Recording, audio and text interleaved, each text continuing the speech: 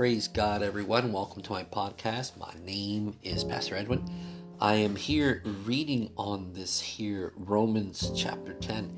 And I come across this little devotion in the Potter's Hand. And I wanted to share it with you guys and see if you can see what I see in this. And gain this understanding of becoming a tool and an instrument. When you say to God, use me as a tool and an instrument. I've spoken on this before about becoming an instrument of the Lord.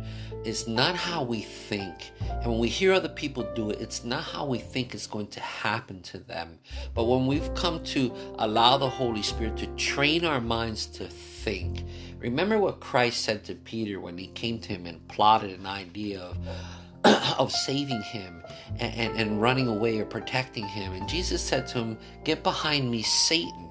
Your things are on your mind is on the things of the world, not on the things of God." So his mind was not on the things of God. And a lot of times what I mean by allowing the Holy Spirit to train our minds to think is to think about the things of God, on how he has created each and every one of us to think not for ourselves, not on our own understanding, but on his, having the Holy Spirit lead us and guide us in all truth.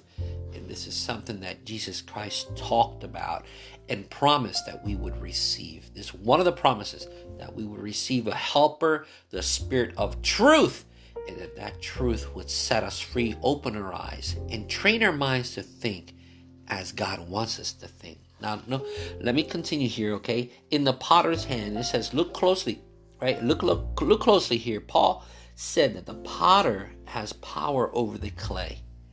God molds us and makes us and holds us in his hand. It's no news to you that every potter has the job of molding and making and holding. Say that again. The potter has the job of molding and making and holding. The reason that God is involved in the pottery process is that God needs instruments, not objects. Objects can be moved around. He needs instruments that are willing to get the job done. Any potter can, fact that is a thing of beauty, right? Make an object to sit on a shelf.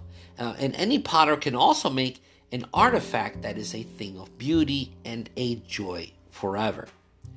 Any potter can make an item of retail sale, something they're going to make money off of, that men can purchase or leave alone. See? But God does not need objects. Again, he doesn't need objects. God needs instruments.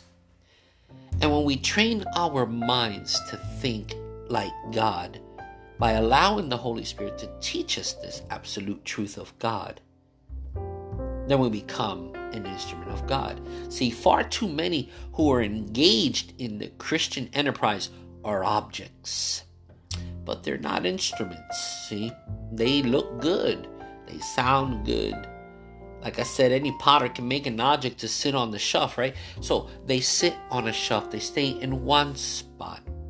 But you see, when you become what I talked about, an instrument of God, an instrument says, I'm good for something. An instrument says, I have purpose. An instrument says, I have value. An instrument says, I can be used. Always remember that the potter does have power over the clay.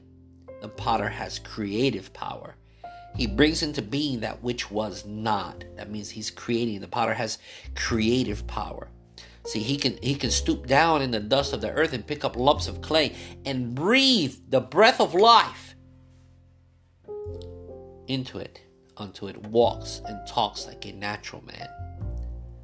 The potter has creative power, but more, the potter has recreative power. Hallelujah.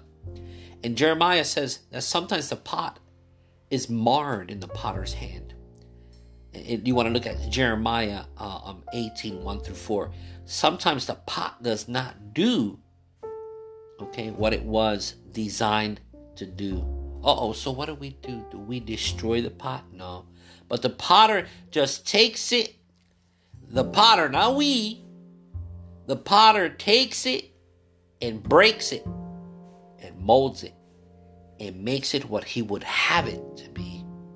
What he would have it to be. And I'm glad to know that when I'm marred and broken, the Lord is not through with me yet. I want him to recreate me. Make me lesser so he can be greater and more in my life. And we end up where we began.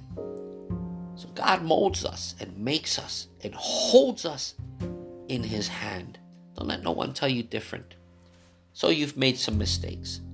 So you haven't come through entirely to everyone. Their heart should be filled with forgiveness, ready to embrace you and bring you back into that fold. Same as you. Because we end up where we began.